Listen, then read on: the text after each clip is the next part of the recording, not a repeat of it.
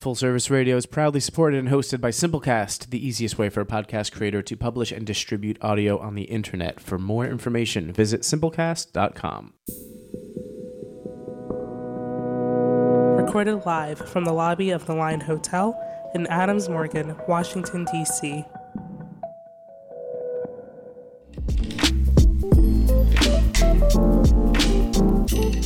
Hey everyone, welcome to Lunch Agenda on Full Service Radio. We are broadcasting live from the Line Hotel in Washington, D.C., and I am your host, Julie Kurtz.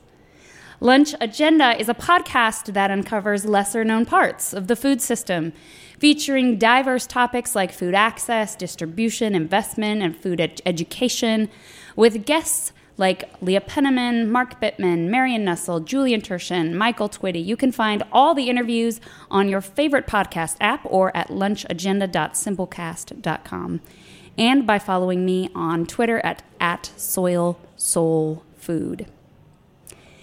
In this Lunch Agenda Eating the Green New Deal series, we're taking a critical look at what it would take to create a Green New Deal in the food system, learning from farmers, workers, food businesses, policy specialists, scientists, and advocates.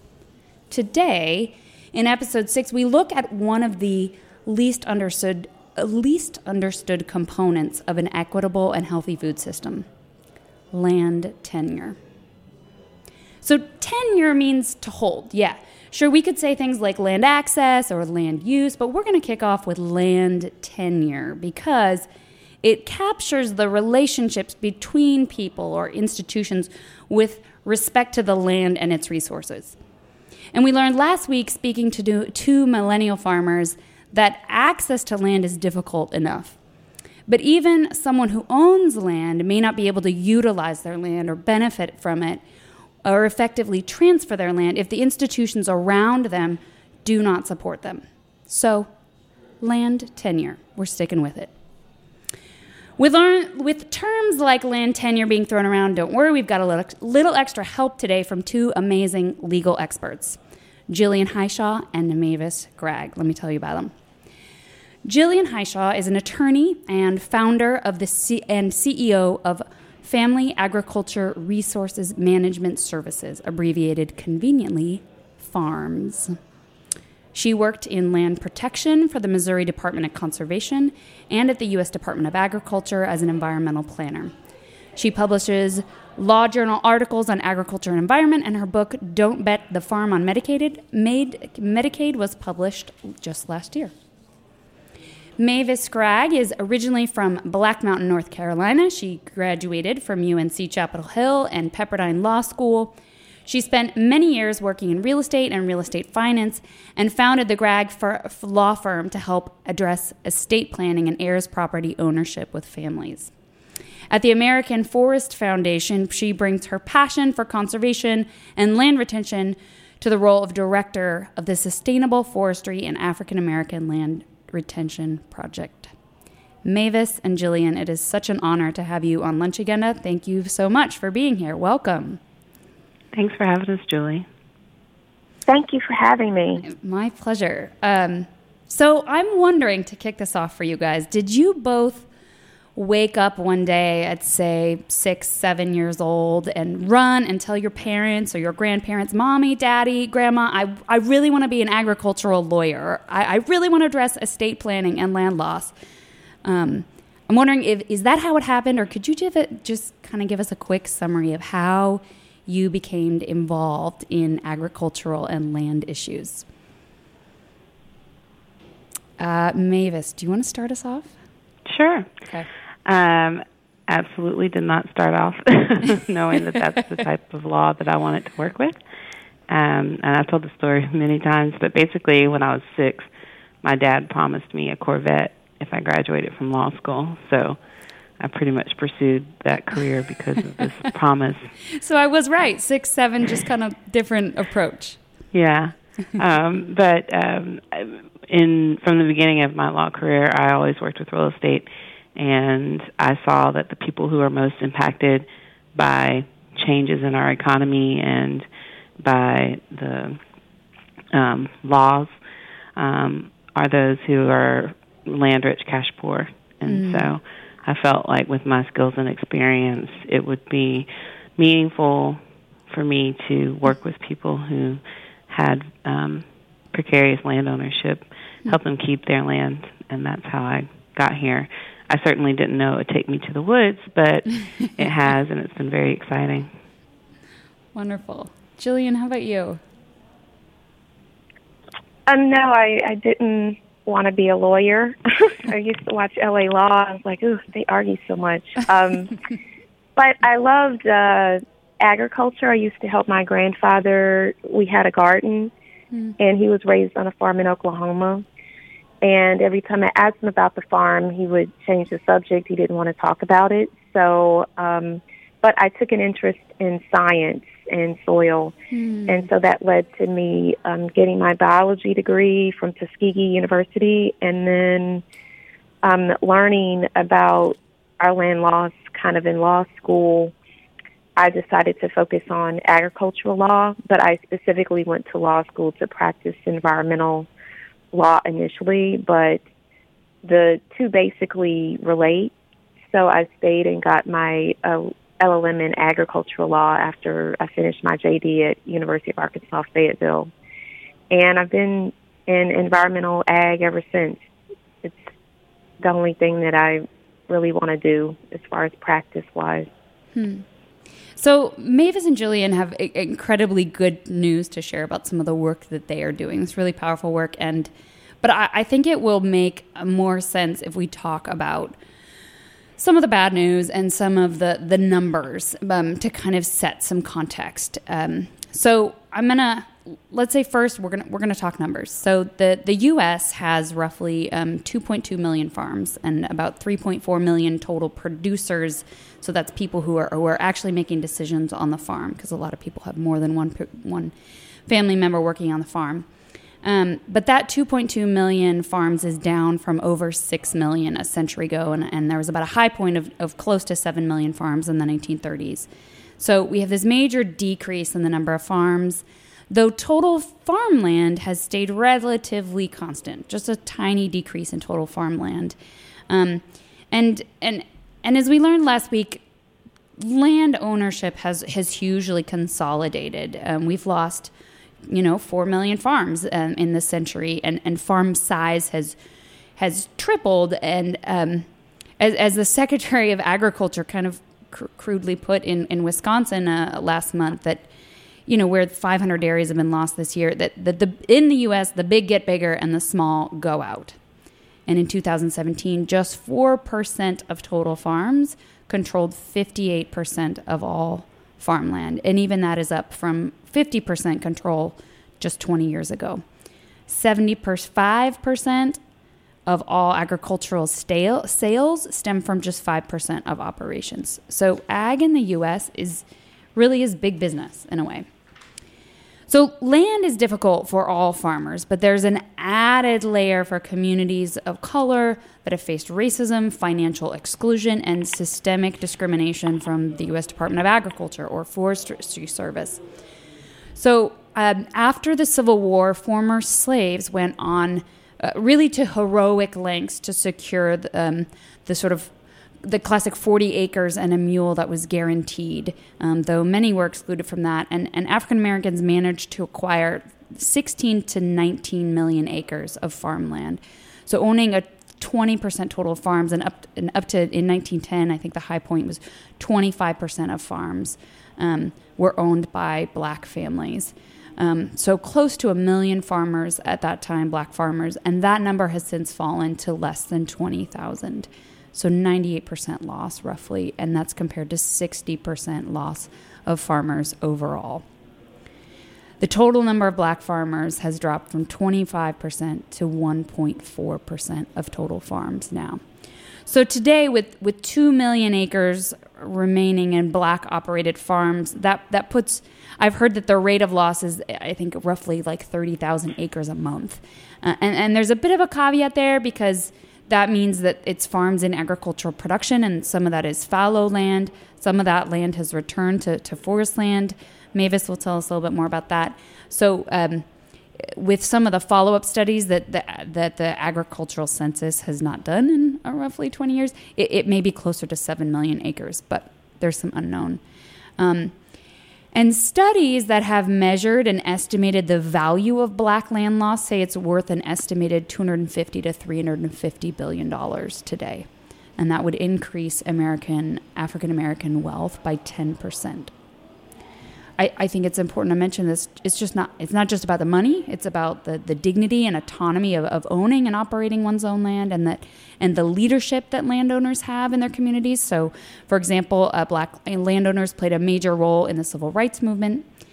But just I want to set this picture that our food system really favors big farms, and black farmers have always been predominantly small farmers. That 40 acres, even after the Civil War, was still a small farm. So the big getting bigger has disproportionately pushed black farmers out.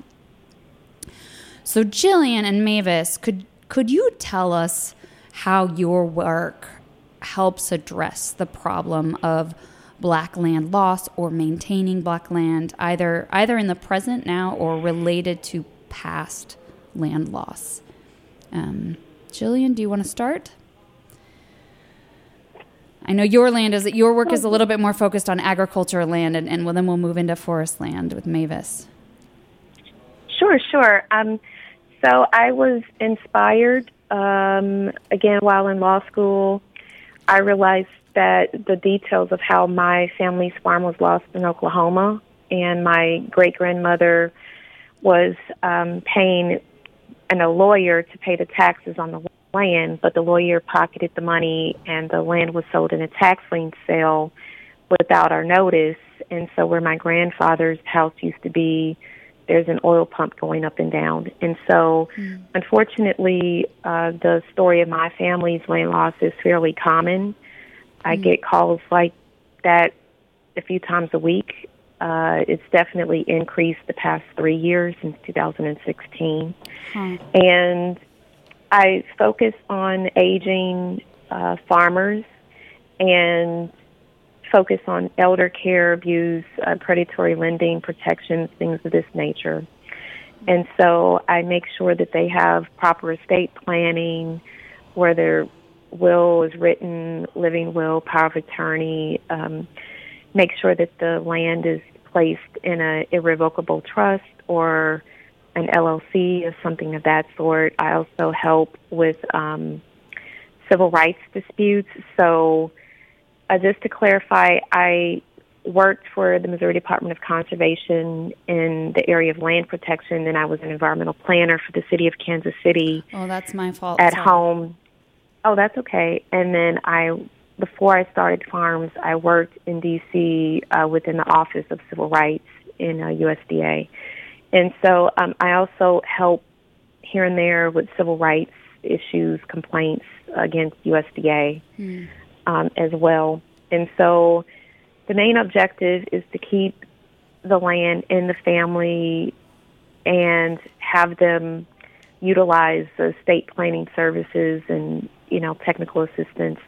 But one of the issues is that often when I work with the other attorney, because I work across the country, and so I'm not licensed in all these states. But often they don't know who the beneficiary of the land should go to, because a lot of their kids don't want the land. So that's also been a challenge. And when you say they don't want the land, they don't. Can you explain more why? They don't want to continue ownership after the parents have passed. Okay. Because they feel like they have to move back to like Ruby, South Carolina, and they, are living in Atlanta or Philadelphia, LA even, and they really don't see the value of it. I see. And oftentimes that I find, I started a youth program that I ran for 4 years at home in Kansas City after law school.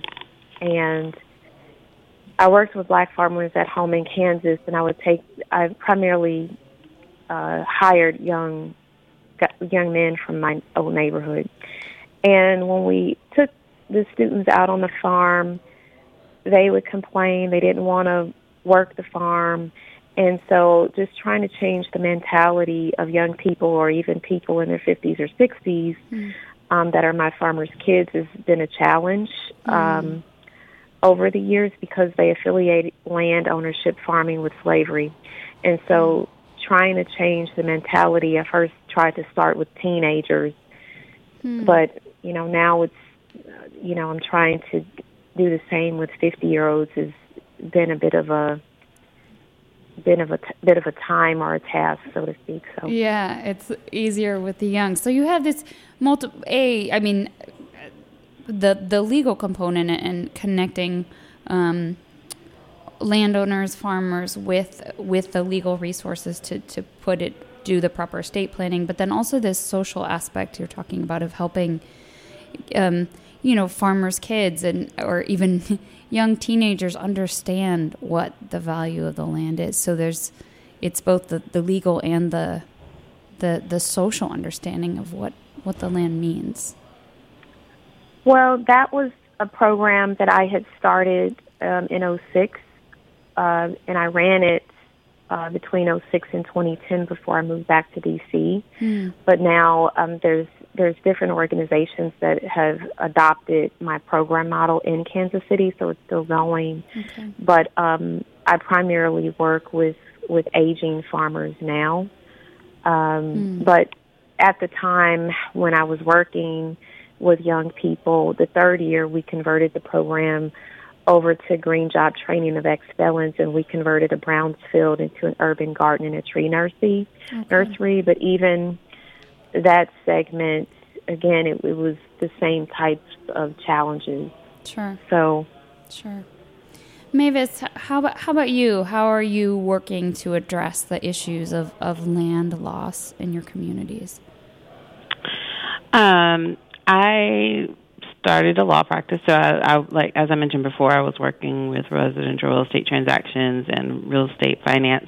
And in 2015, I launched a law practice specifically to focus on helping families who are land rich, cash poor, maintain and hopefully grow wealth by keeping their land, stabilizing the ownership, and planning for succession, which, as Jillian mentioned, is very challenging, particularly if you think about land ownership in certain communities in the United States has been very painful, has been very violent.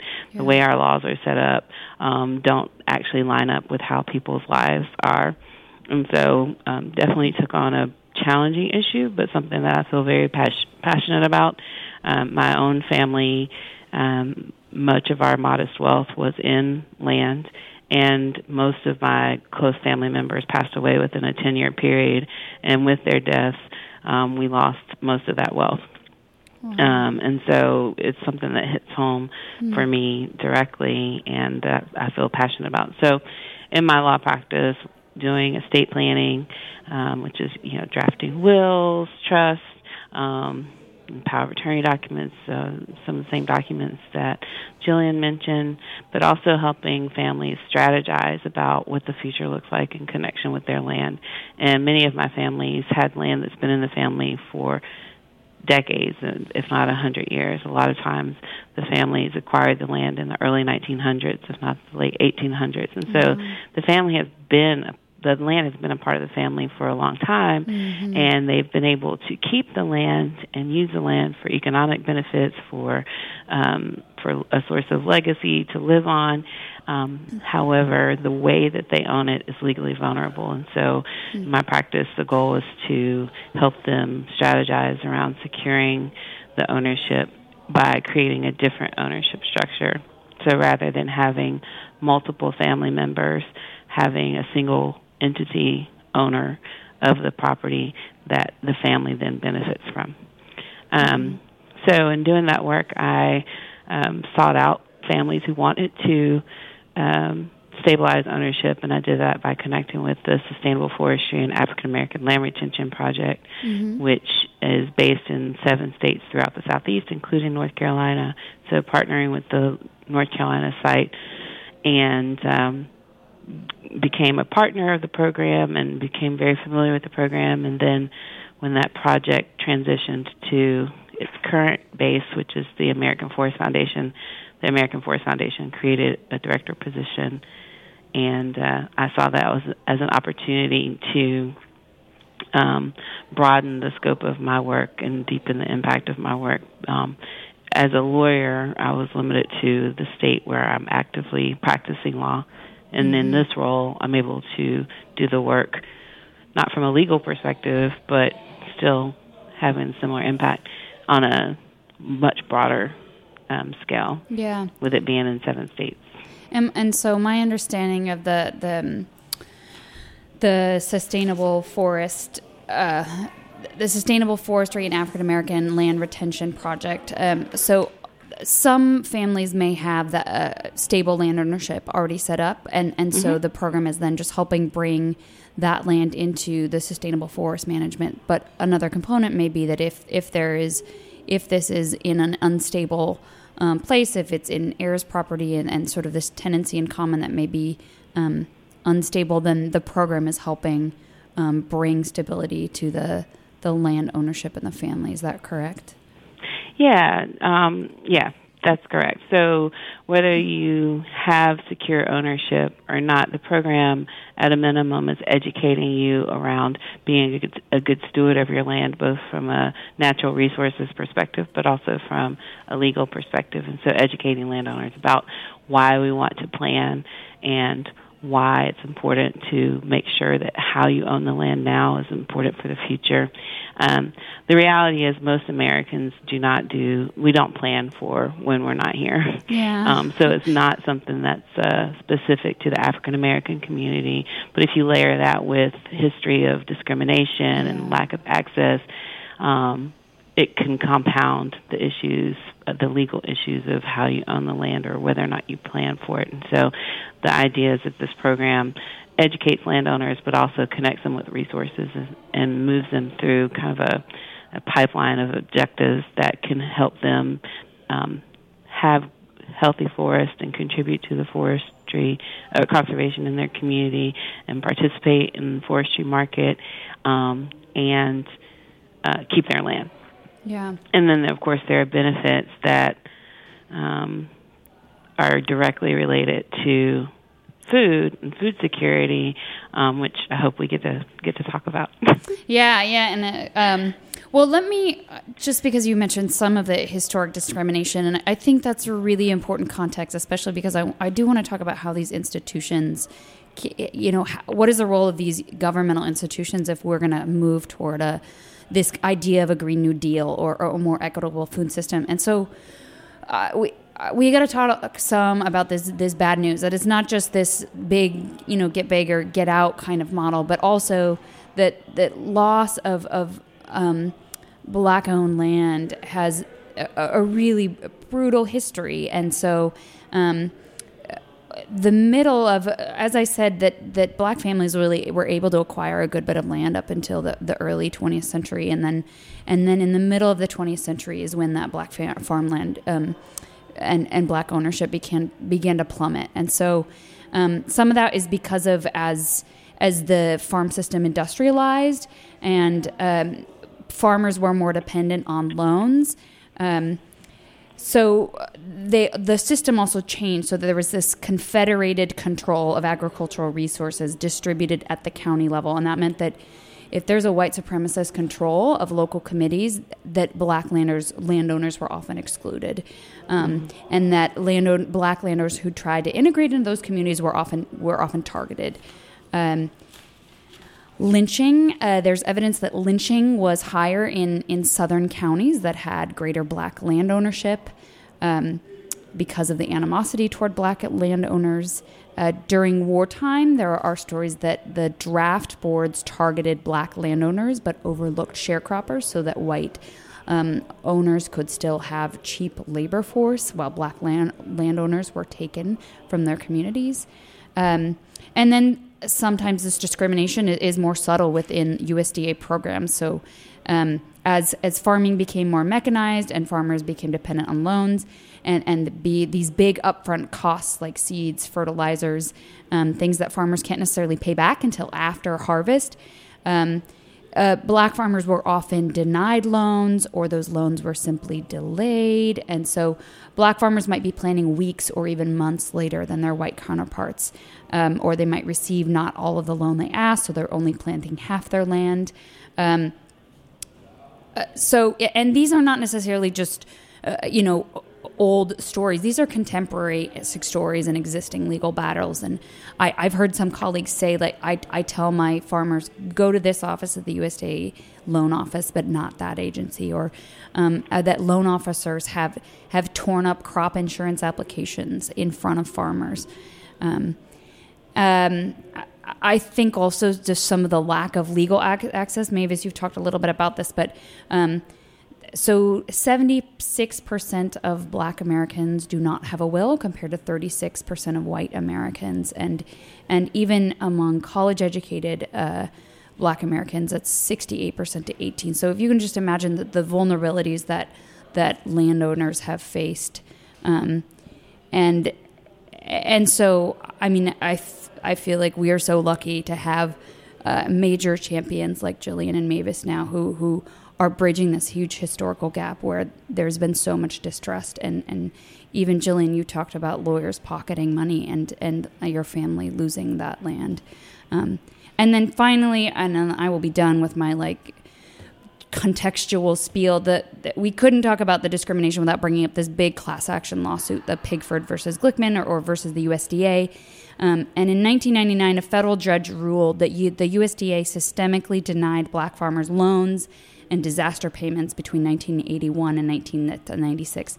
And they awarded a group of farmers about $1 billion in damages, though it's worth mentioning that the land was not returned, just the dollar figure there. And then a second Pigford case had to be filed because only 13,000 farmers were included in that first settlement. Another 70,000 had filed late, or their claims had not been heard. So in 2010, Congress appropriated another $1.2 billion. And keep in mind that estimated Black land loss is $250 to $350 billion. So despite some efforts by the USDA, there are major barriers, and like as you mentioned, building this trust because of the historical systemic racism that has happened. So I know we've just skimmed the surface on that, but I wanted to at least provide some context. Mavis, so you direct the Sustainable Forest and African American Land Retention Project, and I think one of the unique things about that is how you are really tapped into communities in the 7 states where you are. And I was wondering if you could just tell us more about why you think that program has been so successful at the local level. Yeah. I think that the key factor has been the organizations that participate in the Sustainable Forestry and African American Land Retention Project. So the whole project is bedded in partnership, and that includes 7 Black-led, community-based organizations throughout the Southeast that are working directly with the landowners. And although they are all unique in how they are set up, they are the common thread is that they are Black-led, and they have long-standing involvement in the communities where they're working. And so that comes with trust, that comes with cultural connections, and I think that's a key factor in how successful the program has been. I don't think that an organization that historically has not been exclusive or inclusive, or has not historically and deeply and meaningfully worked with this community would see the kind of results that the organizations that participate in SFLR have been able to produce. So I think that's the key factor. Yeah. And isn't it one of the partners was just an electrical company? Is that even so? An electric co-op. Yeah, so not even, people.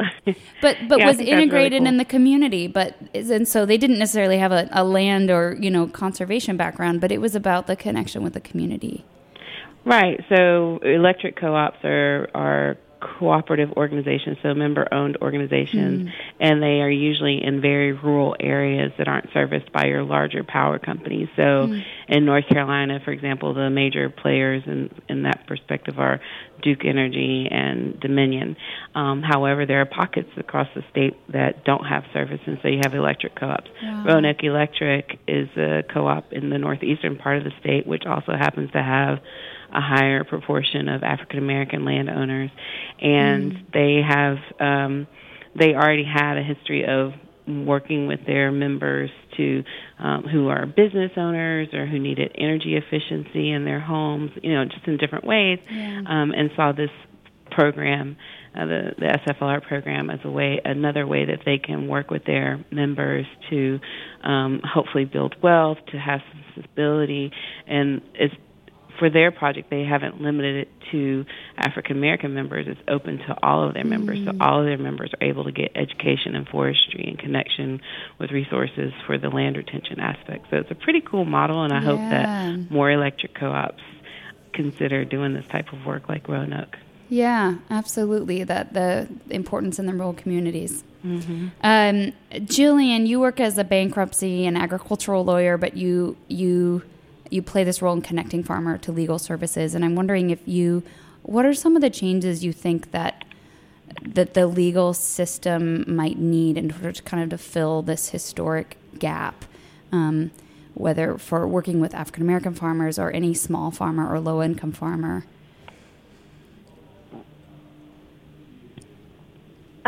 Well, yeah, that's a lot.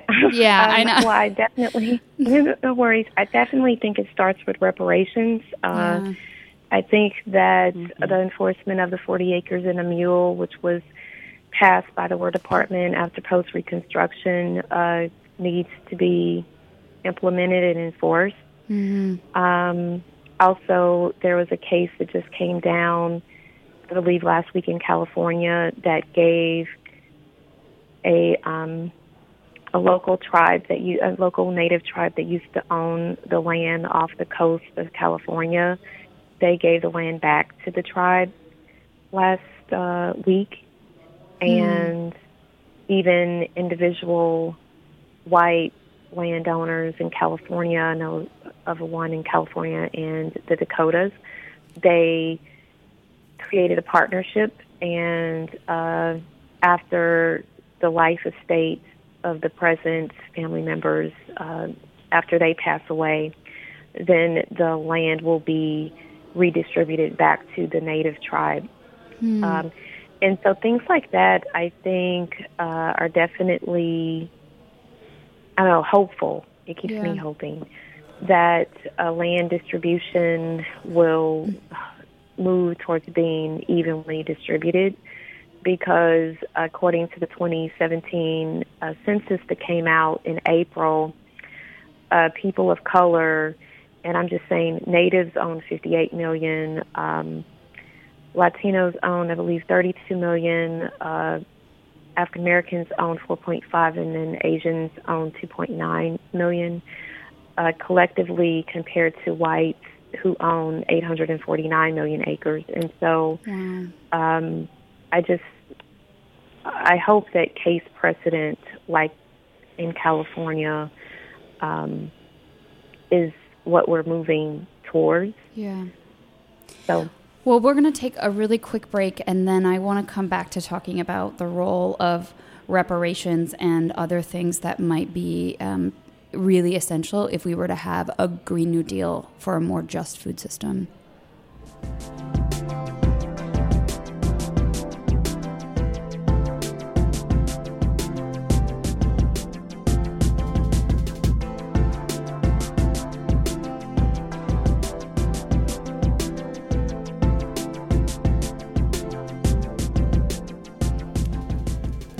Welcome back to Lunch Agenda, listeners. I'm your host, Julie Kurtz. We're broadcasting live from Full Service Radio, and we're talking today with two attorneys who specialize in agriculture and land and African American land, Jillian Hishaw and Mavis Gragg.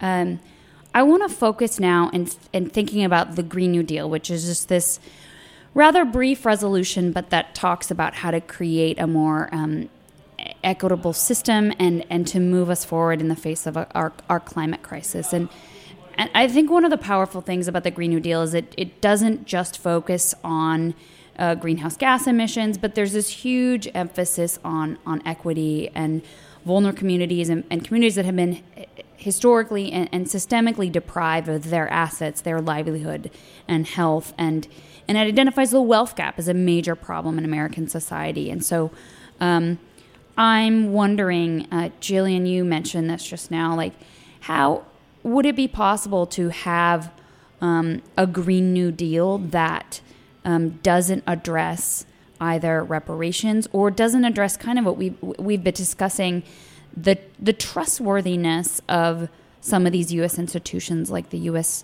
Department of Agriculture or the Forest Service? Would a Green New Deal require these institutions to get trustworthy for communities that have not been able to trust them in the past? So if you want to either talk about the institution role or if you have more to say about reparations, I just welcome thoughts on how those fit into a Green New Deal. Well, I think as far as government agencies, you just need to tear the whole thing down and rebuild it. So, because it just needs to be restructured. But in terms of everything that's like non-federal government agency type thing, I found that when I was working as an environmental planner for the city and then working for the state, there were more on-the-ground results on those types of, municipal levels compared to the federal government. And then also there's private initiatives, creating some type of lending arm for small farms or farmers of color specifically, things like that, can also be an alternative. Credit unions, that are owned by co-ops and things of this nature. So there's so many ways to skin the cat, but most of the farmers are dependent on USDA. But I think it was a MetLife study, 2017, and also CBS reports stated that between 2007 and 2017, over 140,000 farms went out of business or consolidated. And so as there's more consolidation and we try to hold on to the remaining small farms that we have left, there needs to be more private initiatives compared to just depending on public sector agencies. So, yeah. Mavis, do you have anything to add to that? I think that I agree with what Jillian has said. Not that you need my agreement, but I think what she says resonates a lot with what I'm thinking. And I think we need to appreciate that the concentration of environmental injustices that happen in our country, whether it's on a national level or a state level, it necessarily overlays with communities of color and where they own land and where they live. And I think that the Green New Deal would have to address that as well, and have tactical and practical ways of addressing that. Yeah. If you look at North Carolina and where the concentrations of the confined animal feeding operations and other operations that pollute communities, they are in the parts of the state that are most populated by communities of color. And I think it's hard to argue that that's not intentional. Yeah. And do you think, so with the Green New Deal being endorsed by presidential candidates and having like 100 co-sponsors in Congress, do you think that the presidential candidates and the co-sponsors have your communities and your clients in mind when they're talking about a Green New Deal? Are they thinking about the kinds of things that we've just mentioned here about what needs to be part of a Green New Deal? I can't really opine on that. I can judge actions better than I can words, and so I can't say whether I think any of the candidates would be more effective than any of the others. I think it's great that they talk about it, but I really, again, go back to what's actually going to happen on the ground. Gotcha. And will it happen? Okay, so sadly, we need to wrap this up, and we didn't even get to talk because Jillian runs a really amazing program, and she's buying produce from farmers and that supply to food banks, and I don't even get to talk about that issue of food security. And so I'm going to have to send you to her website and to check out more about that, because it's a really amazing program and really meeting a need for farmers and obviously for eaters. But I wanted to give you guys a chance really quick to close out with your lunch agenda action item. So in this tradition where we ask guests for just one simple thing that our listeners can do in their own lives to change our food system for the better. So Jillian, Mavis, whoever wants to go to first, what's that one thing that listeners could do to make a better food system? This is something that I've done myself when I first started my law practice, and I was talking to a farmer at the farmer's market, a black farmer, and he encouraged me to buy black-grown food, only black-grown food for a week. Okay. And I tried it and was only able to do it for a day. And I think that taking that action, whether it's black-grown food or eating only locally grown food for a week, I think that can give you some perspective on food security and what it feels like to be food insecure, certainly on a very surface level, but to appreciate that if you're trying to only buy food that is locally grown or that's only grown by a person of color, it's very, very difficult to do. And it's not how many of us normally acquire our food. And so I think it can shine a light on, communities that don't have access or have very limited access, what it feels like to wonder where your food is going to come from, and to wonder, can I actually afford the food? What kind of sacrifices do I have to make? Again, a very surface level experiment. But nothing I like think the that experience of it to really let it sink in. Yeah. Mm-hmm. Jillian, do you have an action item to add? Well, I was just going to piggyback off of what was stated there. It's really good, and also just encourage people to buy a subscription to CSA. But if they know of a aging farmer that is alone or their kids are out of state, definitely check on them and educate them not to sign a reverse mortgage or before they qualify for Medicaid to go into the nursing home to seek legal counsel or at least get the land out of the farmer's name so that a Medicaid lien won't be placed on the land, because that's just that's creating a bit of a pickle. Is that these nursing homes have a federal authority to take land and homes, and that's why I wrote the book Don't Bet the Farm on Medicaid. And I looked at 13 states and their lien laws, and some states do have really great exemptions. Now, out of all those states, Florida has the best exemption there.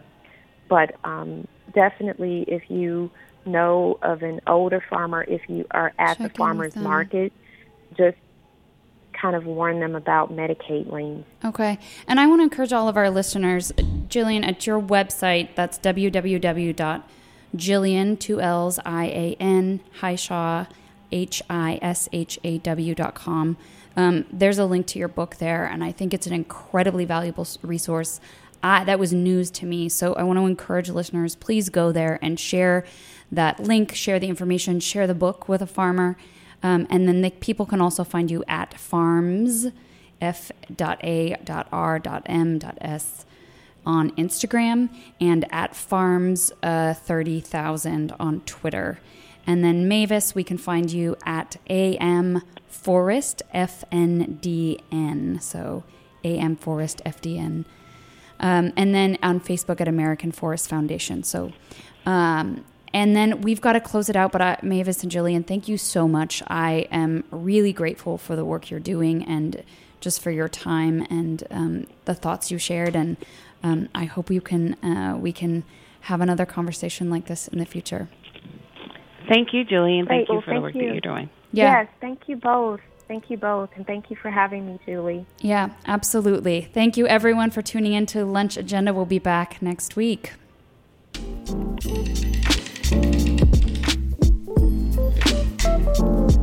Thanks for listening to this program on Full Service Radio, broadcasting and recording from the Line Hotel in Adams Morgan, Washington, D.C. Full Service Radio programming can be accessed live and archived on fullserviceradio.org. Our talk programming is available on most podcast apps like iTunes and Stitcher, and our DJ sets are available on mixcloud.com/fullserviceradio. Full Service Radio features over 30 weekly shows and over 50 local hosts covering every topic imaginable. If you want to be a guest or get involved, email us at info@fullserviceradio.org. Follow us on Twitter at FullServiceRDO, on Instagram and Facebook at Full Service Radio. Thanks for listening.